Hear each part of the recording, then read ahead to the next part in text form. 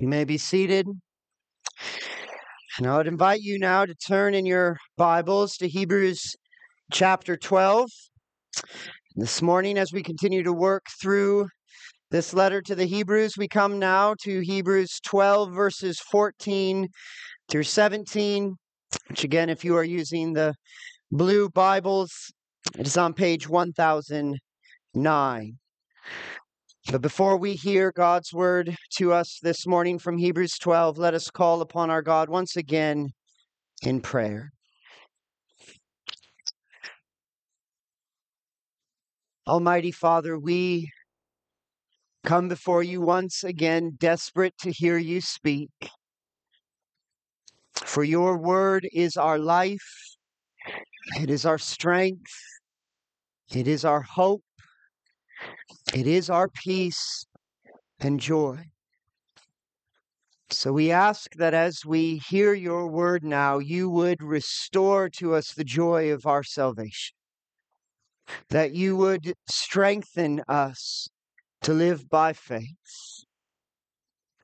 Lord, we ask that your Holy Spirit would work now to illuminate your word, that we might have understanding, that we might have faith to believe and trust in Christ, and that we might have great love for you and for one another. We ask this in Jesus' name. Amen. Hear now the word of the Lord to you this morning from Hebrews chapter 12, verses 14 through 17. Strive for peace with everyone and for the holiness without which no one will see the Lord. See to it that no one fails to obtain the grace of God, that no root of bitterness springs up and causes trouble, and by it many become defiled. That no one is sexually immoral or unholy like Esau, who sold his birthright for a single meal. For you know that afterward, when he desired to inherit the blessing, he was rejected, for he found no chance to repent, though he sought it with tears. This is the holy, inerrant, authoritative, and sufficient Word of God. In the first half of chapter 12, the author of Hebrews taught us how to categorize and thereby understand our entire Christian experience. And that category is discipline. As a Christian, every detail and moment of your life falls within the category of discipline.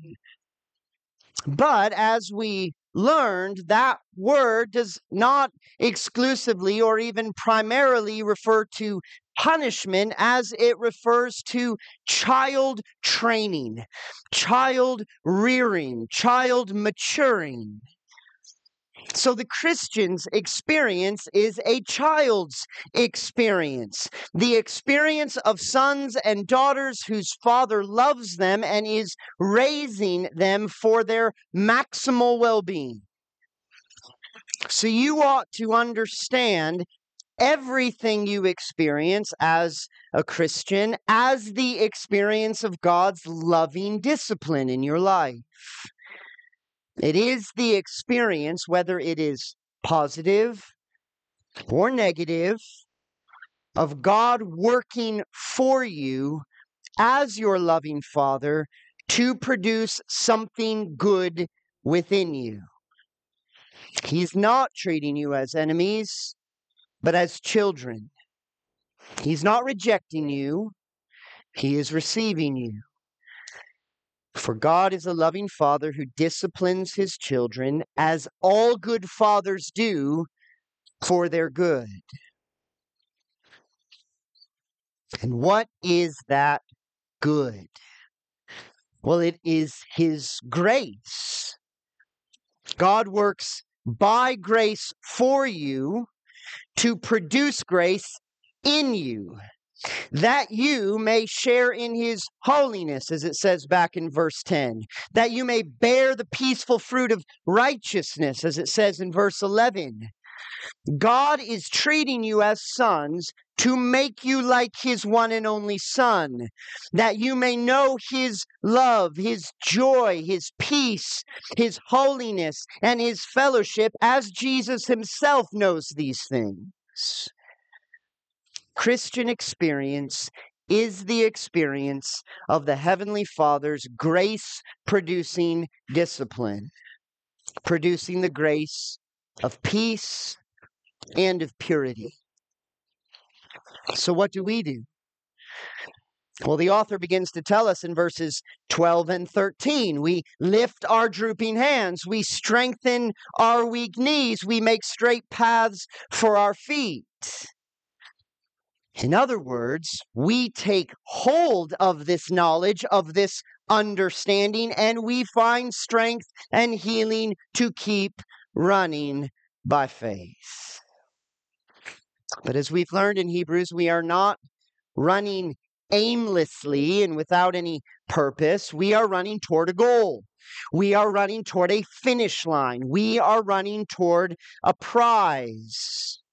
We are running to something and for something, which again is God's grace. It is his rest, his salvation, his holiness, his peace. That's our inheritance. You see this in verses 14 and 15, that we are running to and for something, as he says, strive or pursue peace. Strive for holiness. See to it that no one fails to obtain the grace of God. In other words, in the first half of chapter 12, we are being told what God is working for. Now we're being told what we are working for. And guess what? It is the exact same reality. God is producing his grace in you, and you are pursuing that grace. So you are only called to pursue what God is producing. I'm therefore going to consider three things with you this morning. Number one, this command to pursue God's grace. Number two, the obstacle to your pursuit, which is called the root of bitterness. And number three, the negative example of this pursuit, which is Esau. But as I consider these three things, I will show you that this individual pursuit of God's grace is actually one of the primary ways that you protect not only yourself, but the entire church. And so this command, along with all of the commands we have encountered in Hebrews, not only has an individual aspect, it has a corporate element. These commands keep coming in the context of community. Not just you and Jesus, but us and Jesus. So you are to pursue God's grace within you in order to protect the church around you. It's the big idea I'm working towards. But first is the command, which is, again, to pursue God's grace. You are pursuing only what God himself is producing. Now, why do I say it this way? Because verses 10 and 11 are clear that God's discipline is purposeful. He is working to produce something good in you and for you, which is said to be your holiness and the peaceful fruit of righteousness. This is what God is doing. So God's discipline is producing peace and purity, which is a succinct summary of the salvation the author has been describing throughout his letter. Salvation is peace. It is reconciliation with God. It is entering his rest, as chapter 4 emphasizes.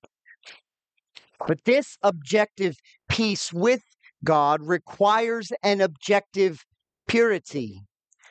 See, purity and holiness are interchangeable in Hebrews. They refer to the same reality. So to be pure, to be holy, is to be cleansed from all of your sin and to be counted as perfectly righteous before God. So you need to understand that peace and purity or holiness are first objective realities you are striving after. But these are objective realities that God has created. So you have peace with God, enjoying his eternal life, rest, and loving fellowship when you have been purified from sin and counted as righteous, as a law keeper instead of as a law breaker. But how are these objective realities obtained? Well, only by God's grace through faith in Jesus Christ. The whole point of Hebrews has been that Jesus Christ is the exalted Son, the sovereign King, the faithful high priest, and the sufficient sacrifice for sin, who has accomplished your salvation by purifying you of all your sin as he shed his blood upon the cross. And thereby he has purchased peace with God, so that you may enter into his eternal rest and receive the immeasurable glory of your inheritance. Jesus is the guarantor of this new and better covenant. It is his blood that purifies your evil conscience from dead works once and for all. He has perfected for all time those who are being sanctified. So the message of Hebrews has been clear. Jesus paid it all. Jesus did it all. Which is why I say you are pursuing what God has produced. He has objectively, once for all, accomplished your salvation in Jesus Christ. He has produced the peace you desire, and he has produced the purity you require. And yet, the letter of Hebrews is clear. God is still applying this to you. He is still working it out in you. Peace and purity are objective realities that are subjectively applied over time. So you must grow in peace, in purity, in grace, in holiness, in conformity to Christ. Which is why you are commanded to strive after it, to pursue it. The author says in verse 14, strive, pursue, run after peace, run after holiness. But verse 15 is the same command, just in negative form. When he says, strive after peace, strive after holiness, and then he says, make sure you don't fail to obtain what? Grace. Which again tells you this peace, this purity that you are striving after does not now fall within the category of your works-based righteousness. You are striving after grace. Don't fail to obtain grace. So you are only commanded to pursue what God has already freely given you in Christ, not what he is withholding from you until you earn it through your pursuit. Now, I've preached many times on the pursuit of holiness, so I'm going to take a few moments here to specifically consider how you pursue peace. For I've argued that peace is first the objective peace and reconciliation you have with God, and yet you'll notice in verse 14 that the author says, strive for peace with everyone. Meaning here, everyone in the community of faith. So the author's focus is more on this horizontal peace that we have with one another in the church. And yet, of course, peace with God and peace with one another are never separated. You cannot have Christian peace with one another if you're not a Christian. And that means you must first have peace with God if you're to have any peace in the church. And yet, you do not have peace with God if you do not have peace with the church. For the church is the body of Christ. Christ is the head. How could you possibly have peace with Christ if you do not have peace with his body? Therefore, the gospel means that the church objectively has peace within her. The cross has made peace not only between you and God, but between you and your fellow Christians. But we don't always experience this peace in the church, do we? We have conflicts. We have arguments. We don't always agree on right doctrine and right practice. No matter how well I argue, some of you still don't think we should baptize covenant children. And I still love you. We offend one another. We harm one another. I've often said it is much easier to join a church than it is to stay in a church. Just like it's much easier to get married than it is to stay married. Why? Well, when you first join a church, like when you first get married, everything seems pretty wonderful and exciting.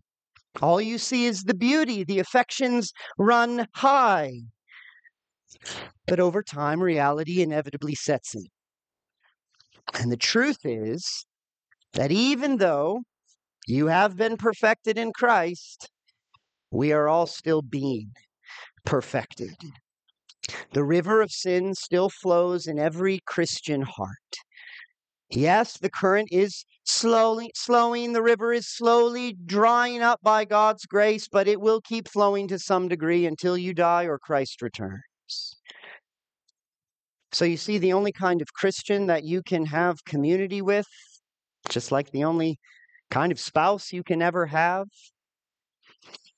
is one who still needs as much grace as you do, and who still struggles with sin as much as you do. The very fact the author says that we must strive for peace reveals he thinks this is hard, and it doesn't come naturally or easily. So very quickly, how can you strive with peace with one another? I'm just going to really list 6 ways without giving much explanation, but here are just 6 ways that came to mind. Number 1, you strive for peace with everyone as you strive to overlook offenses. We live in a society that craves to be offended. We just can't wait for an opportunity to be a victim and then let everyone else know how victimized we are. We ought not to be those kinds of people. Yes, there are absolutely times when we are sinned against and we actually need to confront those who have sinned against us. But my advice is that we do that when one of 2 things are true. Either we are doing that out of a desire to protect the one who is in sin because they don't see it. And so we want to be a means of helping them see their sin, that they might find forgiveness. Or we may need to confront somebody to protect ourselves when, no matter how much we are trying, we're just recognizing that bitterness and anger is welling up and poisoning our heart. And so we need to confront this so that we don't just let bitterness and anger kill our soul. But as much as possible, let the little things go. A lot of times People aren't actually trying to offend you. We just can be very foolish sometimes in how we speak and act. So strive as much as possible to overlook offenses. Number 2, be disciplined to confess your own sin daily. Because as you are confessing your sin, it will guard you from minimizing your offenses against God and exaggerating everyone else's offenses against you, which is what breeds an unforgiving spirit when we think, my sin against God really isn't all that bad, but everybody's sin against me, now that's a big deal. Confessing sin keeps your sin your main concern. 3, pray for others regularly in the church, maybe especially those you don't like very much. For the more that you are praying for others, your heart will be drawn to them. You will want to love and care for them as God does. Because in praying for others, you're recognizing that God loves and cares for them. Number 4, serve others in the church. When you are serving one another, this again draws you to them to be compassionate toward them. Number 5, strive for biblical and theological fidelity in your own life, because the peace of the church does depend on the purity of her doctrine.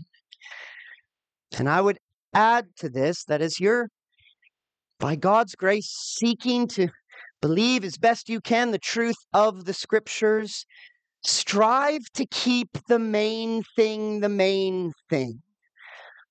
Because inevitably, what happens to us sometimes is we find these other points of doctrine which are important.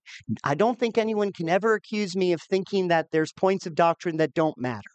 I care a lot about precision in every point of doctrine. And yet, sometimes we get hobby horse doctrines.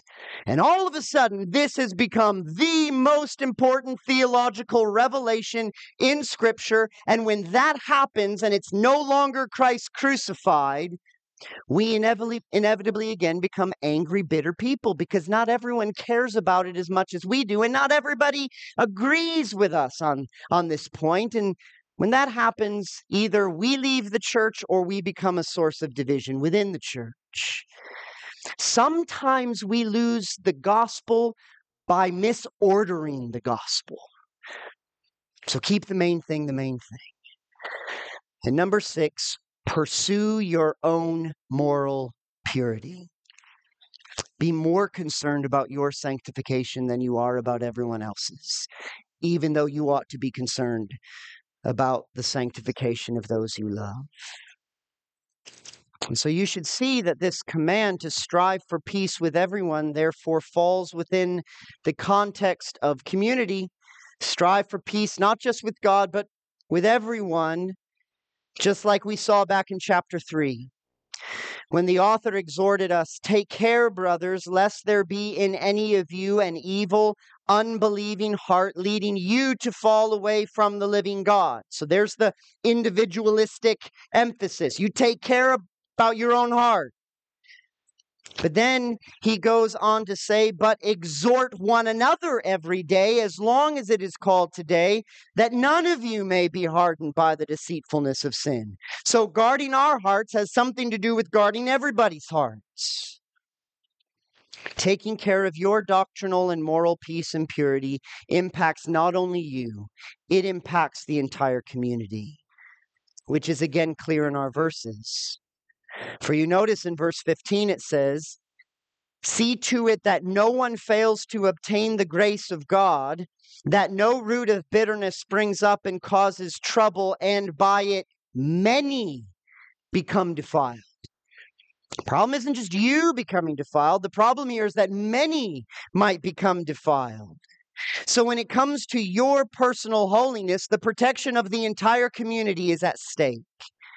If you let a root of bitterness grow in your heart, it will cause trouble and defile many. And so here is the obstacle to our pursuit. It is called the root of bitterness. Now, what is that? Well, if you're reading along in the ESV, you may have noticed that root of bitterness is in quotation marks because the author is referring to Deuteronomy chapter 29, verse 18. So if you want to turn back to Deuteronomy 29, I'm going to read verses 18 through 20 so we have some context. In Deuteronomy 29, Moses is renewing the covenant with Israel before they're going to go into the promised land. He has reiterated the law and he has restated the blessings for obedience as well as the curses for disobedience. But as Israel renews the covenant and pledges fidelity to it, Moses warns, beginning in verse 18, "Beware lest there be among you a man or a woman or clan or tribe whose heart is turning away today from the Lord our God to go and serve the gods of those nations. Beware lest there be among you a root bearing poisonous and bitter fruit." In the Greek translation of that, it says a root of bitterness. "But beware lest there be among you a root bearing poisonous and bitter fruit, one who, when he hears the words of this sworn covenant, blesses himself in his heart, saying, 'I shall be safe, though I walk in the stubbornness of my heart.' This will lead to the sweeping away of moist and dry alike." So you see, Moses is saying, one person, one clan, one tribe walks away, this could sweep away a whole lot more. The Lord will not be willing to forgive him, but rather the anger of the Lord and his jealousy will smoke against that man, and the curses written in this book will settle upon him, and the Lord will blot out his name from under heaven. The root of bitterness is therefore just another way of describing what the author has been warning against throughout Hebrews. It's what we heard in chapter 3. It's an unbelieving heart that leads you to fall away from the living God. It's letting sin's roots grow in the garden of your soul, which will eventually produce plants that will produce not healthy, life-giving fruit, but bitter, poisonous fruit. So Deuteronomy 29 makes clear this is yet another way the author is warning against apostasy, against rejecting the covenant, abandoning faith and obedience, and forsaking God. But again, you notice that the warning is not only that apostasy is deadly for the apostate, it is potentially dangerous and deadly for the entire community. So kids, think of it like this. Imagine that your parents let you go into the backyard and you get to plant all kinds of fruit trees. You get to plant apple trees and orange trees and peach trees, and we'll just pretend like they would all thrive and flourish in a Michigan climate. So every day, once these trees have grown and they're producing this wonderful fruit, you get to go out and eat fresh fruit every day, eating apples and oranges and peaches. Now, if these are healthy trees bearing healthy fruit, then as you eat from these trees, your health will be promoted. But imagine if these trees are producing poisonous fruit. And you don't realize it. You're going out every day, you're plucking that apple and you're eating it. Well, eventually you will get sick and perhaps die. Well, this is how it is in the church. We are like a field of trees. And when we gather together, when we teach each other God's word, we counsel one another, we pray with one another, we serve with one another, we worship God together, we just interact with one another. It's like going out into that field every day and we're plucking fruit. And if we are a bunch of healthy trees, there is no greater blessing than to be in Christian community. That others are helping sustain your life each and every day. But what about when some of those trees start bearing poisonous fruit? Well, then as you interact and as you speak with them and worship with them, that's not only killing them, it will start to harm you. Do you see why I say that pursuing God's grace within you is one of the ways that you are protecting the church around you? For sin naturally spreads, it's contagious. So apostasy will not only kill you, it can kill those around you.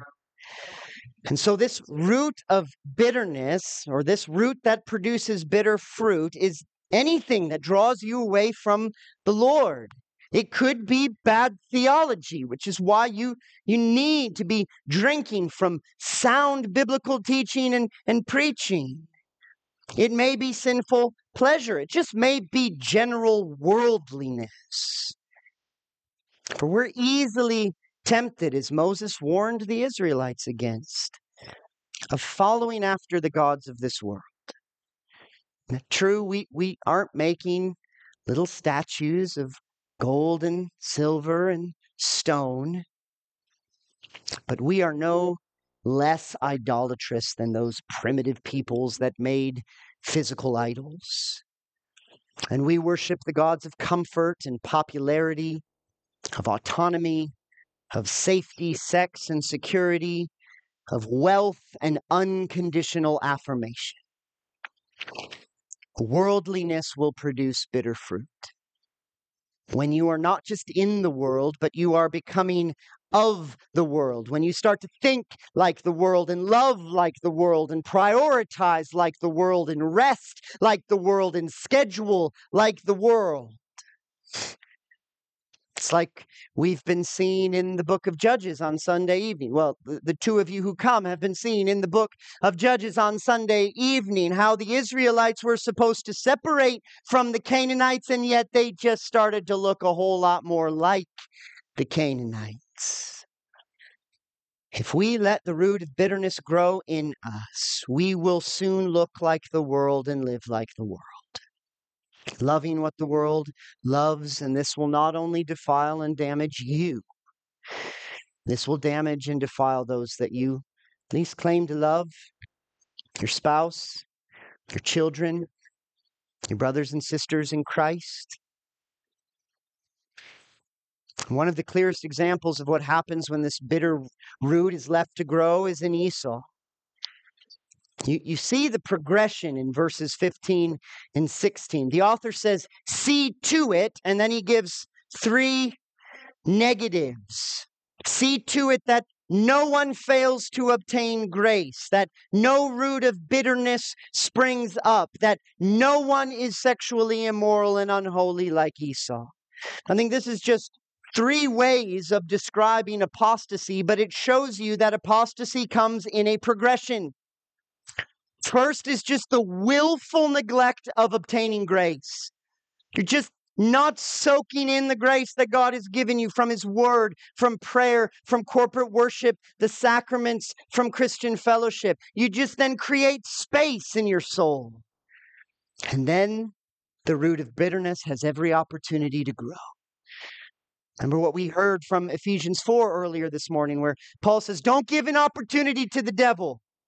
Well, when you just leave your soul wide open because you're not obtaining that grace that God has given you, there is all kinds of room for worldliness to grow. And then you become like Esau.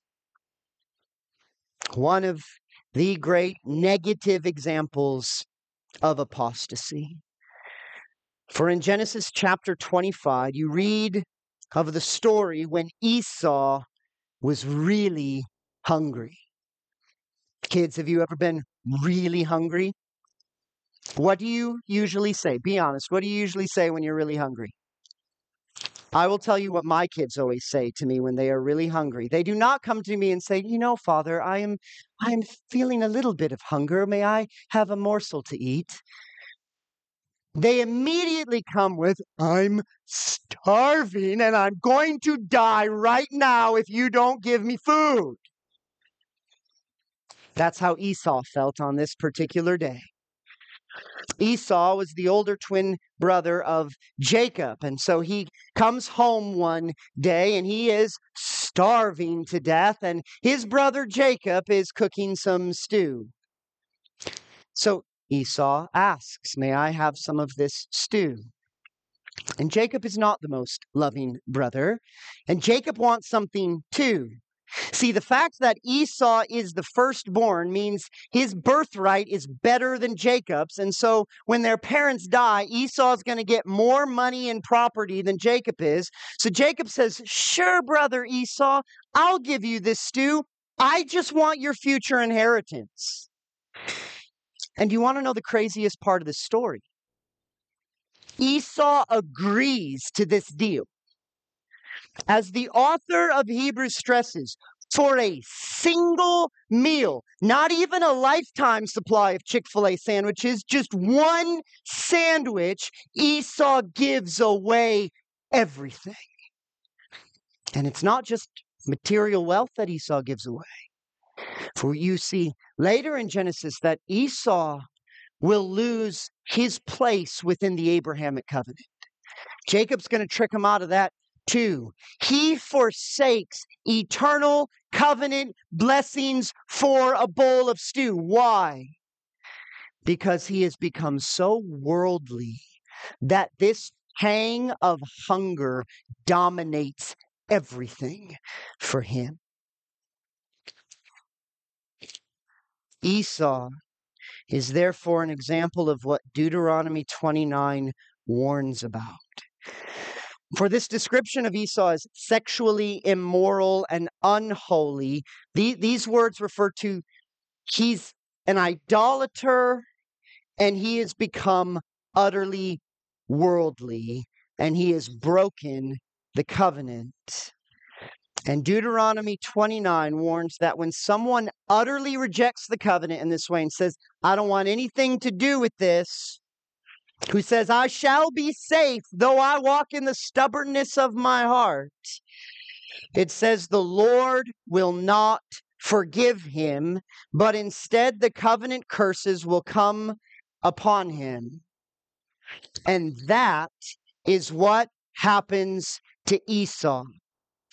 It says, "For you know that afterward," here in verse 17, "when he desired to inherit the blessing, he was rejected, for he found no chance to repent, though he sought it with tears." That verse is terrifying. But what does it mean? Essentially, it doesn't mean anything different than the author of Hebrews has already taught us, which is that there is no salvation for those who fully and finally reject Christ and the covenant of grace. Why? Because there's one way of salvation. That is Jesus Christ and the new covenant. And if you say no to that, what other possibility of salvation remains? There isn't one. So this verse does not mean there is a number limit on how many times you can repent and be forgiven. As if okay, I've now sinned for the 80th million time, and now I'm coming to the Lord in repentance saying, "I see my sin. I have sinned against you, God. I hate my sin. Please forgive me in Jesus Christ." And he says, "Sorry, 80 million was the limit, and I will not forgive you anymore." That is not what this verse is describing. When it says that Esau was seeking something with tears, the "it" doesn't refer to the repentance. The "it" refers to the blessing. There is no indication in Genesis or in Hebrews that Esau was ever convicted of sin. What it tells you is that at one point Esau regretted what he did because he now lost his birthright. And he realized that was a really foolish decision. But what he wanted back was those blessings, not reconciliation with the God of blessing. So There's no opportunity for repentance, it says. Not that he repented, but that there was no opportunity. Why? Because repentance is one of the blessings that comes with the covenant. That is a spirit-wrought work within you. So do not hear Esau repented and God rejected Esau. Here, Esau regretted losing some earthly blessings, and there was no more opportunity for him. That's what the author of Hebrews is warning us against. You cannot have covenant blessings when you reject the God of the covenant. This is the foolishness of saying, I am safe and God's going to be merciful and gracious to me, though I just keep going my own way. You must accept the terms of the covenant. And what are those terms? You must have faith in Jesus Christ. And you must live by faith in Jesus Christ. So, Christian, pursue this grace that God is freely giving you in Christ. And if you are not a Christian, it's all grace. Do you want to know why I'm saved? It has nothing to do with me. I was no better and no more deserving. It's not my Bible knowledge. It's not preaching ability. It's not pastoral wisdom. I'm a sinner who is saved by grace. And I don't know why, but God before eternity said, I am going to save that wretched fool, Neil Quinn. And I thank God for his grace. And that grace can be for you too. Just receive the Lord Jesus by faith. Pursue grace. Do not through willful neglect fail to obtain it. Don't leave space in your soul for the root of bitterness to grow, because if it grows, you may one day become Esau, and you will lose everything. The poisonous fruit of your soul will kill you if it is unchecked, because it will lead you away from the only true God. But the warning of Hebrews is you're not the only one who's in danger. Your life isn't the only life at stake. Your brothers and sisters in Christ, those whom you love or ought to love, are also in danger, and your poisonous fruit could defile them as well. So strive for peace and purity in yourself, and in this way promote the peace and purity of the church. But let me simply close with a word of thanks, because I fully recognize preaching through Hebrews has given you many hard-hitting, stern warnings.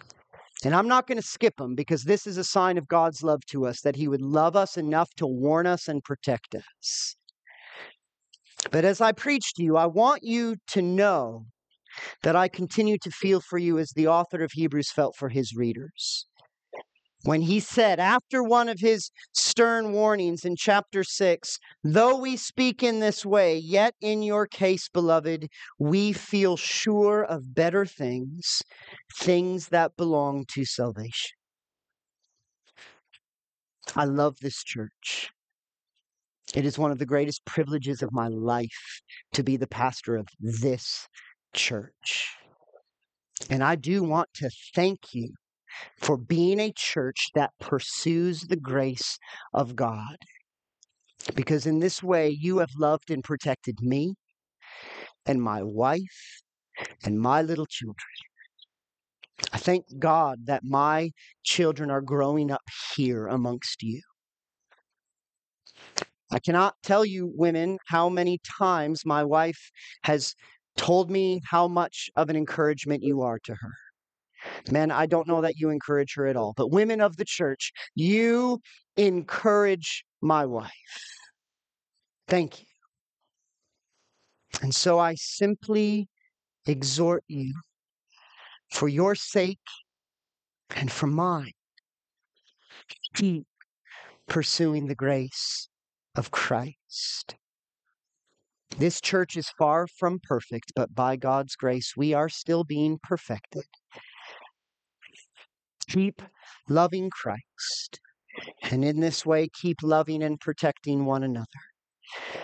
For when you watch over your life and your doctrine, it is not only for your good, it is for the good of everyone who is sitting next to you right now. Let's pray. Our Heavenly Father, we thank you for the gift not only of Jesus Christ, but for the gift of his body, who is the church. It's the popular thing to do now to just criticize churches all over, and there's many points that we can criticize your people, for we are a flawed, sinful people. But I thank you for the church of God. Not only for Good Shepherd, but for all of the faithful churches out there who are proclaiming the gospel, who are standing true upon the word of God, who are loving and serving one another and reaching the lost, seeking and helping the poor and needy. Thank you. This is not a testament to our greatness. This is a testament to your grace. And so I simply ask for Good Shepherd, for all of the Bible-believing, gospel-proclaiming churches in Kalamazoo and Michigan and the United States and in the world, that you would continue to watch over them and give them the grace to pursue your grace and thereby protect one another. It's in Jesus' name we pray. Amen.